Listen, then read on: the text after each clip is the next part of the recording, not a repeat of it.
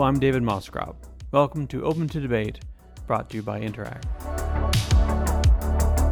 As of May 18th, 2020, there are more than 1.4 million confirmed cases of COVID-19 in the United States of America. While 240,000 people have recovered from the virus there, 85,000 have died, the most of any country in the world. The American response to the pandemic has been criticized by just about everyone who's paying attention. The federal effort, led by the Trump administration, has been a disaster. State-level responses have varied, some faring better than others, ranging from competent to disastrous. Overall, the state of affairs is grim. And yet life in the time of COVID-19 has just begun. That makes the following question extraordinarily important. Can the United States manage the pandemic? On this episode of Open to Debate, I talk with Katie Simpson, CBC foreign correspondent based in Washington, D.C. Let's start by way of a little biography. You moved to Washington earlier this year, just before all of this started. What's that experience been like, and how are you doing? I'm finding that the way people behave down here is very different from the way I'm seeing my friends back in Canada behave when it comes to the pandemic. For example, before you go into the grocery store down here, you have to be wearing a mask, and they've sort of reconfigured a number of grocery stores. So they set it up so you sort of go in, it's one-way aisles, and you can't really go back. If you miss something, you're probably going to have to wait until the next time you go to the grocery store. They're really trying to enforce physical distancing down here. And I was just talking with my family members who live in southwestern Ontario, and they're like, yeah, people aren't necessarily wearing masks when they go to the grocery store there. So I'm going to send a care package of masks home. There's a department store down here that is open. It's declared essential. I'm going to go out and buy a bunch of masks and send them back home because it's sort of been branded that it's socially unacceptable to not wear a mask down here. I know that in the different countries, there have been sort of different thoughts on the use of the mask and whether it's useful in preventing the spread or protecting yourself. But down here in Washington itself, for the most part, anywhere you go, you see more people wearing masks than not wearing masks. And I would argue that people are generally keeping their distance from one another. When I walk to the office, you see someone coming down the street, you make eye contact with them, and I'm like, okay, who's going to cross the street? Am I going to cross the street? Am I going to walk into the street and walk around a car? Some of my colleagues would argue they haven't seen it necessarily as people being that proactive. But in my experience, I've seen people really trying to follow the guidelines, keep 6 feet apart, and I am seeing lots of masks here in Washington, D.C. The hardest thing for me has not been making politician masks jokes. Well, here's the thing. Masks are a deeply political thing down here. When the CDC came out with recommendations saying that you should wear a mask, Donald Trump, the president, was asked, whether he was going to wear a mask. And he said, I don't think I would. And he cited that he has to meet with other world leaders, meet with dignitaries, and it's something he doesn't think he was going to do. Donald Trump held an event last week, and two key members of his coronavirus task force, Dr. Anthony Fauci and Dr. Deborah Birx, they came out wearing masks while Donald Trump did not. Alex Azar, who's the Secretary of Health and Human Services, he didn't. And the Secretary of Defense, he didn't wear a mask. And so a lot of Trump supporters that we're seeing at these anti-lockdown protests, they're not wearing masks. And so there are concerns about what kind of level of safety is happening at these rallies when people are not wearing masks and they're not keeping their distance. So it's become a deeply, deeply political issue down here. And Vice President Pence was at a hospital without a mask, right? He was at a hospital, he was at a clinic without a mask, and he also toured another public place without a mask. Donald Trump has gone to a couple of medical supply factories, and he's not worn masks on those tours where everyone else has worn masks. One place in particular that really stands out is he went on a trip to Arizona, and it was a factory that was producing masks that the N95s.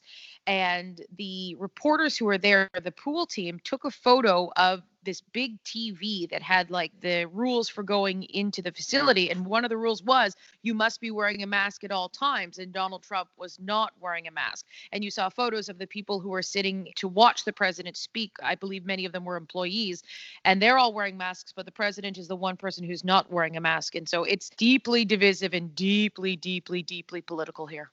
Well, speaking of that, let's go to the start of all this with a rundown of what the response to the coronavirus pandemic has entailed federally. in the United States. Can you talk to me a little bit about the central measures that have been taken and perhaps some that have not been taken? So the first big move that was announced by the White House goes back to January 31st. And Donald Trump often says his, biggest, boldest move to stop the coronavirus from coming to the United States and really cites it as a big win. On January 31st, he announced that there'd be travel restrictions. He calls it a travel ban. Restrictions is probably the more accurate way to describe it, but to stop people from coming into the United States from China. Those were announced on January 31st, and they were going to come into effect in the next couple of days. At the time, he did receive some criticism for it. The general criticism was that, stopping flights isn't going to stop the virus. There was criticism about whether this was something that could trigger backlash against the Asian American community, whether it could be seen as something that's racist. So there was some backlash against Donald Trump at that time, which he has now sort of cited as like a big, bold step that he took to sort of prevent the spread as best as possible. After that big announcement back at the end of January, there's about a 6-week gap where there are a lot of questions about what was going on behind the scenes. We now know from Dr. Rick Bright, who was overseeing vaccine development in the U.S., he testified before Congress last week about losing his job. He was moved out of his position after he says he gave pushback against the Trump administration's pushing of an anti-malaria drug as a treatment for COVID-19, even though there wasn't science to back it up. He was testifying about how during that period of time in January and February, he was trying to warn everyone, all of his superiors, anyone who would listen, about just how serious the potential threat of this virus was, and also trying to get attention paid to the lack of PPE, the lack of medical supplies, especially masks. And he says his concerns were met with indifference. No one seemed to be organized or have any sort of plan on what they were going to do to get more medical supplies that were going to be very, very badly needed. And so there's a lot of confusion behind the scenes, at least according to Dr. Bright, who is inside watching all of this unfold. We also know that the Centers for Disease Control was trying to develop a test kit during this period of time, but there were technical problems and there was red tape. And even a member of the Trump administration yesterday blamed the CDC, saying it let the country down by not getting its own testing out in a timely fashion. So that's happening behind the scenes. The CDC is trying to get some sort of testing kits out to the public, out to doctors, out to public labs, and that's very troublesome. At the same time, Donald Trump in this period is downplaying the seriousness of the virus. He says it could be gone by April. He plays up some of the politics in this, trying to accuse the Democrats of making this a political issue, describing it, comparing it to what went on with the Russia investigation, the Ukraine investigation, making links there. He's described himself as playing the role of cheerleader for the country, but again, his critics are arguing he was not leveling with the American people, not telling them the truth about what the scientists were seeing behind the scenes and just the severity of the challenges that lie ahead. Mid-March, that's the end about that 6-week period. And that's when things are really starting to change in the United States. Donald Trump is under pressure to do more. And so in mid-March, he announces from the Oval Office travel restrictions from Europe. Now, when he makes the announcement, it's a very widespread ban, and that there are even conversations to ban goods coming in, being shipped over from Europe, cargo. That turned out not to be the case when all the details were released. There were a lot of exceptions to the travel ban from Europe. The UK is not included, or Britain's not included in that. It was later expanded, but it wasn't necessarily a ban in the same way that he'd been talking about it. But that is a big announcement. At the same time as Trump is making that step, some states are starting to take action on their own, like in Washington state, in California. Washington state is where they had the first diagnosed case in the United States. And because of that, you're starting to see regional lockdowns, regional stay-at-home orders before they start picking up to about the statewide level. This is also when the country starts to realize, hey, guess what? We don't have enough ventilators. If we're going to see the numbers we are expecting to see, we don't have enough masks. We don't have enough personal protective supplies to make sure that our frontline workers are going to be safe. So at the same time, the Trump administration decides to enact a wartime law. It's called the Defense Production Act. And while Trump invokes it, it allows him to compel certain companies to change their operations and produce anything that might be considered an essential good to help with whatever the national emergency is. So in some cases, it's getting car manufacturers to produce N95 masks or produce ventilators, things like that. While he enacts the law, He doesn't start using it for a few more weeks, but it's one tool that the White House sort of gets ready to go just in case it's going to need it. Canadians will very much remember this. When Donald Trump did invoke the Defense Production Act, there were some restrictions that some manufacturers of emergency supplies were faced with. The Trump administration tried to stop 3M from sending respirators, those N95 masks, up to Canada as a way to keep more of those masks in the United States.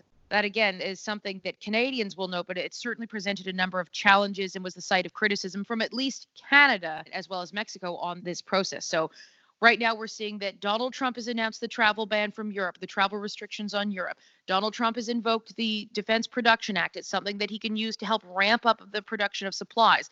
And then we start to see the conversation around physical distancing. That doesn't happen until mid to late March. And Donald Trump announces that he's going to recommend for the entire country that people try and keep their distance, stay 6 feet apart. Non-essential businesses are not necessarily allowed to be open. It's going to depend on the state, but these are guidelines from the White House for 2 weeks that people need to follow these physical distancing rules.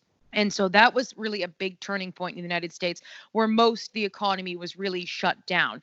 And there had been a lot of criticism around that because on one side, some of Donald Trump's critics argued it was way too late. The discussions around physical distancing, social distancing really should have been happening back in February. However, they didn't. On the other side of that argument, small business owners, employees who lost their jobs were arguing they did not know how they were going to make ends meet because if they were already living paycheck to paycheck, how on earth are they expected to survive when they no longer have an income? So it really creates some deep concerns. There's already a lot of polarization in the United States, and this really adds into that. But the public health experts are recommending that this is what needs to be done. And the White House announces that for 2 weeks, was later extended for at least 2 weeks, that physical distancing rules need to be enforced. Then we start to see lawmakers kick into action. Congress starts passing legislation to get emergency relief to Americans. There are these $1,200 one-time stimulus checks to help that start going out the door in mid-April.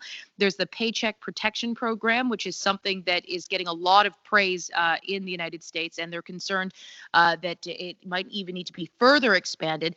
Basically, it allows small businesses to apply for a forgivable loan so that they don't have to lay off their employees. And the small businesses that have qualified for those loans, the ones that I've interviewed, the small business owners, they are grateful and say it is keeping them alive in this difficult time. And that's something that they're relying on to just, make sure that they don't have to let go of their employees. Now, this is all going on as the U.S. is obviously becoming the epicenter of the outbreak. New York City has more cases aside from the United States, than any other country in the world. That's happening in late March, April, as that situation is getting worse. And so it's clear that the United States has some very significant problems and some significant challenges on the public health front. At the same time, the economy is having massive challenges. There have been 36 million Americans who have applied for unemployment benefits since the shutdown began in the United States. And as a result of that economic hardship and just how brutal the impact that has had on everyday lives of Americans, we are now seeing states starting to slowly reopen across the country. The majority of states have lifted stay-at-home orders at this point, or at least lifted some aspects of them. Physical distancing rules are still encouraged, but the economic cost of shutting down the economy for weeks on end has really gotten to a point where states and governors are making decisions to reopen. The White House has put out guidelines on what states should be doing before making the decisions to allow certain businesses and certain sectors to reopen. Largely, those guidelines are not necessarily being followed in some states. However, this gradual reopening is happening down here. I know that's a lot. Yeah, I mean, I certainly understand that a lot because there's been a lot going on. And I think it isn't as if the Trump administration's shortcomings have been absolute. I mean, it isn't as if nothing has been done. Things have been done. But even former President Obama has now come out and started to criticize the administration's response, including, and this is a quote, calling it a chaotic disaster as part of a conference call. And we all sort of know the caricature moments of Trump saying, one day it's going to be gone, like a miracle, it will disappear. Social distancing will be lifted by Easter and so on. But it strikes me that a lot of the shortcomings of the response, other than ineptitude and pettiness and so on, has been a lack of preparedness. That the actual genesis of this poor response goes back several years. And I'm thinking, for instance, about the disbanding of the National Security Council's Global Health, Security, and Biodefense team in 2018, as well as the thing that Dr. Bright from the HHS was saying, that basically the country wasn't prepared for this. And now it's happening and there's a lot of scrambling. I'm wondering what you're seeing in terms of the White House coordination strategy. I mean, who's running the show in there? We see Jared Kushner come out one day and all of a sudden Jared Kushner seems to be in charge of the response. And some days Dr. Fauci is there and some days he's not. And I get the sense that a huge part of this problem is that the internal coordination and leadership is lacking, and therefore the external coordination and leadership is also lacking. What does it look like inside the White House? Well, a big thing that Dr. Bright pointed out during his testimony last week is that from his perspective, he argues that there is not a plan and that there isn't the leadership in place to really make sure that America is prepared for what is still to come. And he's warning of a resurgence of coronavirus in the fall when seasonal influenza and coronavirus are going to be existing together at the same time. And the challenges that is going to present for the U.S. healthcare system and whether it can handle a surge in influenza and coronavirus patients at the same time. That is his big concern. He argues there is not the leadership in place there. Democrats have made similar arguments about the lack of leadership from the White House. The way the White House has defended itself is Donald Trump. Originally, when this first started, it was Alex Azar, who's the Secretary of Health and Human Services. He was leading the effort behind the scenes to deal with the pandemic. And we've seen reporting from major American publications, I believe both the Washington Post and the New York Times, have talked about how Alex Azar in the early days in January was trying to raise concern within the White House about what was going on. And that in one case in particular in January, Donald Trump is reported to have dismissed the concerns, saying that Alex Azar was being alarmist. Others in the Trump administration seem to share the concern that Azar had. Peter Navarro writing a memo to others in the White House about just how serious the consequences could be of a pandemic if that is in fact what is going to happen in the United States. Now, with all of that happening in the background, it's Alex Azar at Health and Human Services who is leading the charge here. And then when there is some criticism about what has sort of been going on and the lack of testing and the concerns about how quickly things are spreading in the U.S., you see a shift from the White House. Mike Pence, the vice president, is now appointed the head of the coronavirus task force. He's going to be leading things on a day-to-day basis, marshaling resources and making sure that the response is coordinated out of the White House. And then you see the additions of people like Jared Kushner to the team, who does not have any experience in military operations, does not have any experience in marshaling resources. Yet he's a key player in the marshaling of resources. And so there's some criticism about how people who don't necessarily have the experience to get things done are in positions where they're making decisions about how to get things done in a public health emergency. Now, Trump did bring in military generals to help with that response as well. So there are people who do have some experience guiding the way in there, but at the same time, you have figures like Jared Kushner, who doesn't have any experience in there as part of the response as well. Now, when it comes to messaging, Donald Trump has really put himself front and center at all of these. When the reporting out of the major publications down here is that when Donald Trump realized how much attention everything and how this is the only thing that everyone is focusing on, Donald Trump put himself front and center in these daily briefings to really be the person getting the message out about what is going on with the coronavirus. He isn't necessarily the one who's making the key decisions on things. We know that when it comes to the stay-at-home orders, that's up to the governors, and that's decisions being made at the state level based on what the governors are seeing in that time. We also know that at this same time, while these briefings are going on and there's criticism about how the Trump administration is handling things, there's also concern about a lack of an organization when it comes to acquiring emergency supplies. So remember when there was so much concern about ventilators, that New York was afraid that they were not going to have enough ventilators to take care of patients. They were saying that they were going to run out of ventilators within a matter of days, and that there needs to be more emergency medical supplies sent to these hotspot areas. We would hear stories from governors, different governors, about how they're trying to get a hold of these badly needed supplies. and they would end up in bidding wars against one another. And then FEMA, the emergency agency that is supposed to be overseeing all of this, is also involved in these bidding wars. So you're seeing bidding wars for emergency supplies that is pitting state against state. And so there's a lot of criticism from some governors about how the federal government needs to step up. It needs to be doing the buying in bulk and then getting the supplies to the states that need it most, so that these states aren't competing one against another. So there certainly has been a lot of criticism that is directly aimed at the White House in terms of a lack of organization. That's one allegations critics will make of the Trump administration's response, that there hasn't been a lot of coordination, that the organization hasn't been there, so that, states are in an awkward position trying to get the emergency supplies bidding against another part of the country. And then again, with the messaging, there's concern that Donald Trump has not necessarily presented the full understanding of the concern that experts in the White House had about this. In those early days, Donald Trump was downplaying the seriousness of the virus, saying it could go away by April.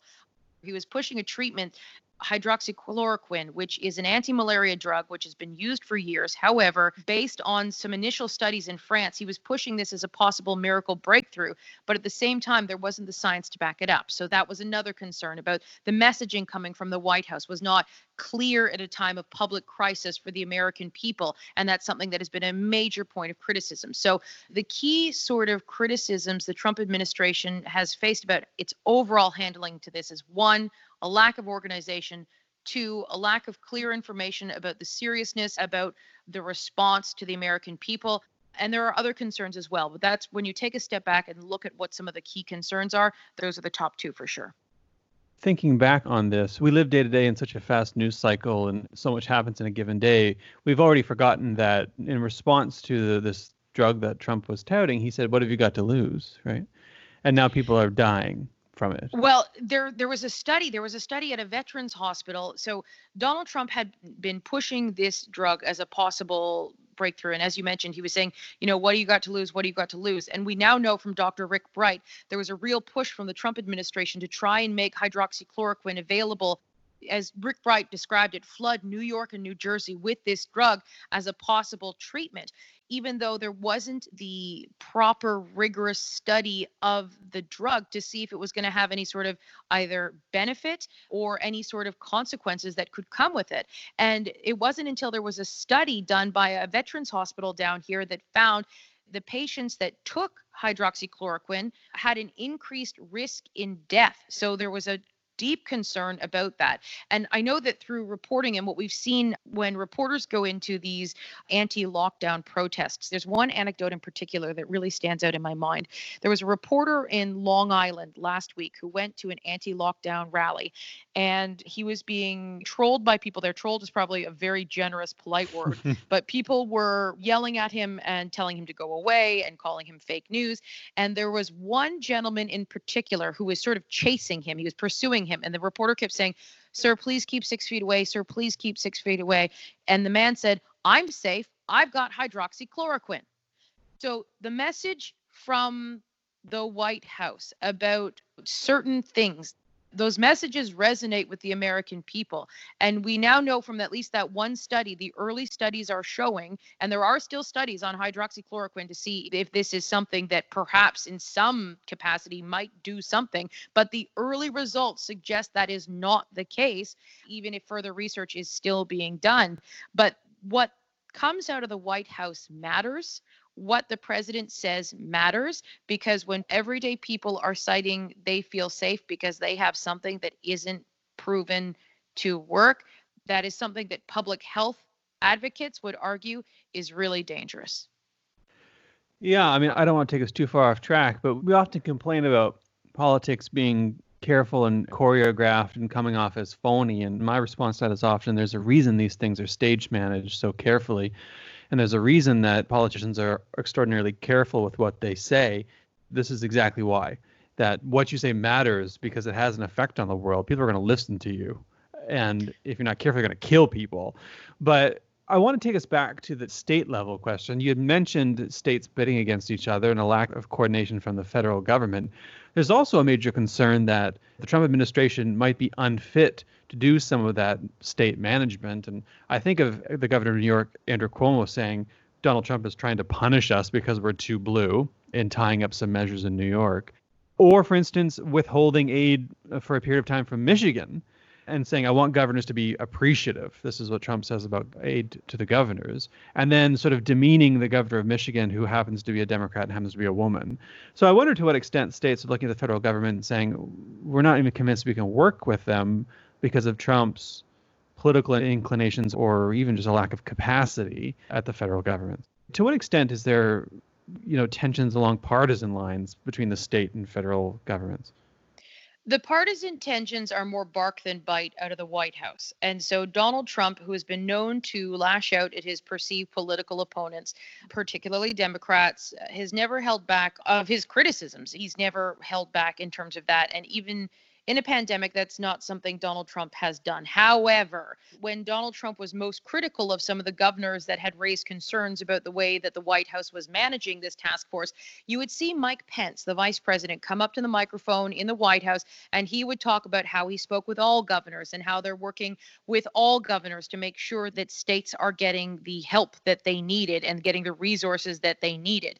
And so while there's a lot of bark around the politics, and Donald Trump certainly is not one to withhold his criticism of someone he perceives to be his political enemy or political opponent. In the background, the way things were working, even though he had a lot of criticism for Gretchen Whitmer, the governor of Michigan, of J.B. Pritzker, the governor of Illinois, or even Andrew Cuomo, they seem to have sorted out some of their political beefs. Things were still happening, and we did have moments where Andrew Cuomo would be appreciative, as the president likes. There was a lot of attention around whether the resources were going to be marshaled or that certain states need certain things, and Donald Trump wanted to be better appreciated publicly. There was a lot of criticism around that, but in terms of the bark versus the bite, the bark was far louder than any sort of thing actually following through to hurting people who live in particular states. That's actually encouraging to hear. And I think that's a point that is often missed when we're talking about these things. It's fascinating and it's also worth remembering. I mean, this calls to mind the fact that the U.S. government is big. It has competing interests. It has competing capabilities. It isn't just driven by the president or even just the administration. So you've mentioned Vice President Pence a handful of times on this episode, as have I. Whatever people think of Mike Pence, and there's lots to think about him, he has capacity to manage this in a way that others don't. So there are layers to this. But speaking of layers, I want to move a little bit north to the border, because Canada's management of the U.S. response has been a challenge for our federal government here. You mentioned the challenge with 3M and getting PPE supplies across the border. That, in fact, to some extent, I think relied on the goodwill and probably good business sense of 3M as much as anybody. There was also some musing, as Trump is wont to do, around sending troops to the border at one point. And of course, the border has been closed. And there's a negotiation, I'm sure, ongoing about when it will be reopened. What do you think the Canadian strategy or approach has been when managing the relationship with the United States in light of COVID? One thing I want to flag, the border troop thing, that's not something that started in the White House. That's something that sort of started, I believe, at the Department of Defense. And so it wasn't necessarily something that Trump himself had sort of been pushing, but it did make its way up the chain in terms of at least questions to the president. And that sort of turned out to be a lot of commotion for something that wasn't necessarily going to be a real serious thing that Canada was going to be dealing with. In terms of Canada, Justin Trudeau has always had a challenging time when it comes to dealing with the Canada-U.S. relationship. And that started right from the get-go when Donald Trump had announced that if he were going to be president, one of the things he wanted to do was rip up NAFTA. And so the Trudeau government certainly got an up-close view of what it was like to deal with the Trump administration during the years that those negotiations took place, ultimately resulting in a renegotiated NAFTA that was along terms that the Trump administration saw as more favorable to the United States. Canada just needed to make sure that it could still maintain its trading relationship with the United States. Yes, there are certainly some bigger challenges Canada now faces as a result of the new NAFTA. Americans have more access to the Canadian dairy market, things like that. But the goal for the Trudeau administration was to make sure that by and large, the US remains an open market for Canada and that they were able to achieve that goal. It's a political debate in Canada. Most everyone agrees the new NAFTA, thank God it's there. That's generally the consensus from the top two Canadian political parties, the Liberals and the Conservatives. But there are concerns about how the negotiations went down and whether enough was secured for Canada. So that's a political debate that happens inside of Canada. But certainly the Trudeau government knew that it could face some challenges with President Donald Trump and that at times the president can be unpredictable. And so when the mask issue popped up and you saw Doug Ford, the Premier of Ontario, who is a progressive conservative, who is very much supportive of Trump. He was down here before the pandemic began and he was speaking at a roundtable event and he promoted Donald Trump. He wished him luck in the election and was backing him. So when Doug Ford came out and was really laying into the criticism on Donald Trump over the issue of masks and whether masks that were destined for Canada were being held up at the border, you saw a coordinated response from politicians at different levels in Canada to come together and try to ensure something is secured for Canada. So that's exactly what happened in NAFTA as well. You saw politicians of different stripes at different levels all speaking with one voice in favor of Canada and the Canadian economy. That's what happened this time when you saw that challenge with supplies being sent to Canada. The Trudeau government reached out to the government of Doug Ford, and there was a coordinated speaking with one voice push to try and get through that challenge. So that's something that is going to be an issue. The next big challenge that the Canada-US relationship is really going to have to sort of navigate, it's going to come down to when is it time to lift the border restrictions that are in place right now. From the sources I've been speaking with, it's expected that these restrictions are going to continue for the foreseeable future at least. But again, the conversation that we're hearing from some premiers, particularly in provinces where there is a lot of travel back and forth, Ontario and British Columbia, there is pushback at the premier level as to, hey, you know what, we're not comfortable with this. We don't necessarily want to see this reopen just yet because the problems in the United States are different than the problems in Canada. And we don't want to see people coming in to Canada that make our people sick or may spread the infection there. So that's going to be the next challenge in when is it time to start lifting some of those restrictions and re-allowing non-essential travel? And what does that look like? And how do you make that happen safely? I've been watching the British Columbia response closely. I lived there for quite a long time. I've just followed BC politics. And John Horgan, the Premier, and the BC Health Minister, Adrian Dix, have been pretty vocal about keeping the border safe and about, in fact, appealing directly to residents of Washington State not to come back when the border was open. They just sort of stay home, especially given that Washington State has had particularly difficult challenges with the virus as well. As I was listening to you talk, I was thinking that Canada's management problem will be both with the Americans, presumably with the Federation itself. The Trudeau government will have to manage its own response vis-a-vis the provinces as much as it will vis-a-vis American states, right? And of course, the Trudeau government has had its own problems with the provinces well before any of this arrived. So I wonder to what extent there's going to be some sort of stacking of grievances as we try to figure it out. But that's Canada all the time, I suppose, trying to manage grievances and competing interests between provinces, right? It's certainly when you add a pandemic into what governments are dealing with, whatever stripe the government is, it makes a challenging situation even far more difficult and far more complicated. Well, I'll save my editorializing for print, but I won't go to this. I'll close out on this question because I think this is in some ways as big as and as terrible as the COVID challenge has been. As we look forward to the next decade and 2 decades and 3 decades, there's something bigger at play here, which is the health and the viability long term of American political and economic institutions. Now, they were in bad shape well before the pandemic arrived. I mean, there's lots of data and studies and analysis that suggests that a lot of the problems we're seeing in the Republic right now are the result of trends, of decisions, of phenomena that go back decades. For instance, underfunding, disaster preparedness, partisan toxicity, and so on. Watching this crisis unfold, and you're there in real time, in some sense at the center of it, watching the institutional response and watching the institutional challenges, where do you think this leaves the United States of America from the perspective of their institutions going forward? Presumably it leaves it weaker, but is there a bounce back coming? What does that look like? I think it's going to depend on what happens with the fall election. Donald Trump has made it no secret that he is putting the interests of Americans first. And he sees that as focusing on domestic issues and pulling the Americans back from the world stage. And we've seen that with his criticism of longstanding international institutions, whether it be his criticism of NATO, whether it is his reluctance to pulling the Americans out of the Trans-Pacific Partnership, his cutting of funding to the World Health Organization, putting that on pause while he demands that there is an investigation into what it knew when about how serious the coronavirus was. So Donald Trump has really taken a step back in terms of the role the Americans are playing on the world stage. And that can be expected to continue if Donald Trump is reelected this fall. And I know that the polls are showing that perhaps Joe Biden has an edge in some swing states, which is where this election is going to be won or lost.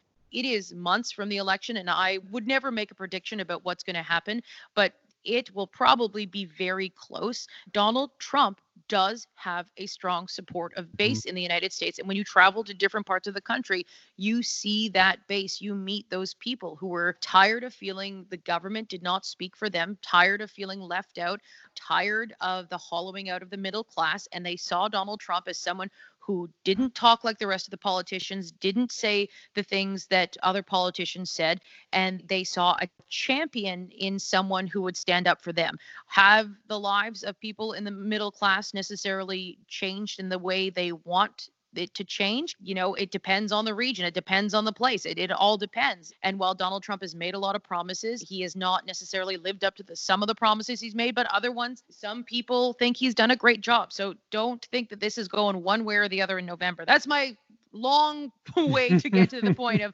who knows what's going to happen in November. But if Donald Trump continues and is reelected for a second term as president, you can expect that retreat to continue from the world stage, that position as world leader. And then you see, major institutions like there's been an understaffing at the State Department. There's been understaffing at other government agencies as a way to save money.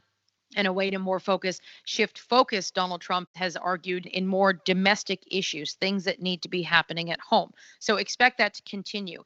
If Joe Biden, who is the presumptive Democratic nominee, is the one who wins the next election, you might see a dramatic sort of reversal in all of that and a recommitment as America, as a global leader, to all of these international institutions that have really helped build the liberal world order, the global world order that exists right now since the Second World War. I think it's too soon to sort of have an assessment of the impact this is going to have on institutions that have already been experiencing some challenges in terms of respect and participation and effectiveness. But I think that question is going to be better answered in November. I'll close on this for real because you mentioned the election, and certainly part of the Trump administration's plan has been to demonize China, for instance. You've already discussed how it's been to talk of sort of America first or isolationist style policy. You mentioned the WHO. There's also UNESCO and UN dues and so on, which is an old canard in the U.S. But anyway, what about the election itself? What's the talk been about going through an electoral process, going through an election during COVID? Mail-in ballots, for instance, have been a flashpoint, with many folks saying if we're going to do an election, we have to have mail-in ballots because it's unsafe to have people go to the polls. And President Trump and other Republicans suggesting erroneously that there's a serious potential for voter fraud. That seems to be actually a very serious point of contention, given that it does pave the way for a narrative of an election that's illegitimate. And we don't have to go there ourselves. Everyone can use their imagination to imagine where that might go. But I'm wondering what sort of discussion and what sort of climate you're seeing emerge from the idea that we might have to have an election here in the United States during the pandemic. If there's one thing that everyone agrees upon is that the election must happen. That seems to be a point of consensus in a place that is very, very divided politically. It's just, what's it going to look like and what's going to be the state of the pandemic in November? Is that the point where we have both seasonal flu and coronavirus mixing and challenging healthcare systems across the United States? You've got to take a look at what the state of public health is going to be at that point in time. And then, yes, some people have advocated that mail-in ballots, that's going to be the way that needs to go. And in Wisconsin, when they held their primary, I want to say last month, I think it was. We covered it from Washington. It was very interesting because the way that they adapted is a peek into the future. They set up drive-through voting sites where it looked like a drive-through testing site, actually. People were in their full head-to-toe hazmat gear. They had face shields on, and they were going to cars to take votes. Other people, we saw people lining up, trying to keep their 6 feet. It wasn't always the case in every situation, but all of the frontline polling station workers were, well, for the most part, from what we saw, we didn't see everything, but from what you saw, it was people wearing the disposable suits. They were wearing the face shields. They were wearing masks as people came in to cast their ballots. And then the question is whether there are going to be challenges to mail-in voting. Donald Trump has very clearly stated that he does not support that. He has, without evidence, made the argument that it is rife for voter fraud. There's no evidence to back that claim. And it's going to be interesting to watch both sides try to, I don't know if you reach compromise, you reach consensus, or how you're going to go about doing this. But it's certainly going to be a discussion that needs to happen in the United States. How do you safely carry out an election when physically going to polling stations is something that could put your health in jeopardy? So they've got a few months to figure things out. But the bigger question is, if mail-in voting is allowed and the Republicans or the Trump administration sees that as something that could be detrimental to their re-election efforts, is Donald Trump going to try and undermine whatever results happen by claiming it was rigged or it was a fraud? The big question before the 2016 election, you might remember, was, is Donald Trump, when everyone thought Hillary Clinton was going to win, everyone thought, is Donald Trump going to sow even more seeds of division by declaring he doesn't accept the election results, by saying that it was rigged? And there seems to be a setting of the scene again, if that's going to be a concern, the way that Donald Trump talks about it, or certainly tweets about it, and discusses his concerns around mail-in voting. Well, sadly, that brings us to the end, although it does leave a cliffhanger for the next episode that we might call Can America Survive the Century? But that's my problem, not yours. This was extraordinary and succinct. I don't know of many people who could basically summarize the entire American coronavirus pandemic and response in about 45 minutes, but you did. And so that was a lot of talking on my part. A lot of talking. Sometimes I just like listening when people are adding value to the conversation. It's nice just to listen. My thanks to you for coming and telling us all about the last, 900 months? Yes, that's how long it's been. That is how long it's been. Something like that, 900, 1,000. After 700, it all starts to blur together. But my thanks to you, Katie Simpson, for coming on and teaching us all so much, and for the work that you do, that you did in Canada and that you continue to do in the United States, keeping us all informed. Thank you very much. Thanks so much. And to everyone listening, hopefully at home, to the extent that it's possible, thanks as always for listening, and continue to stay safe, continue to follow public health officials and what they recommend, and continue to the extent that it's possible to press on. And we'll talk to you again in a couple of weeks.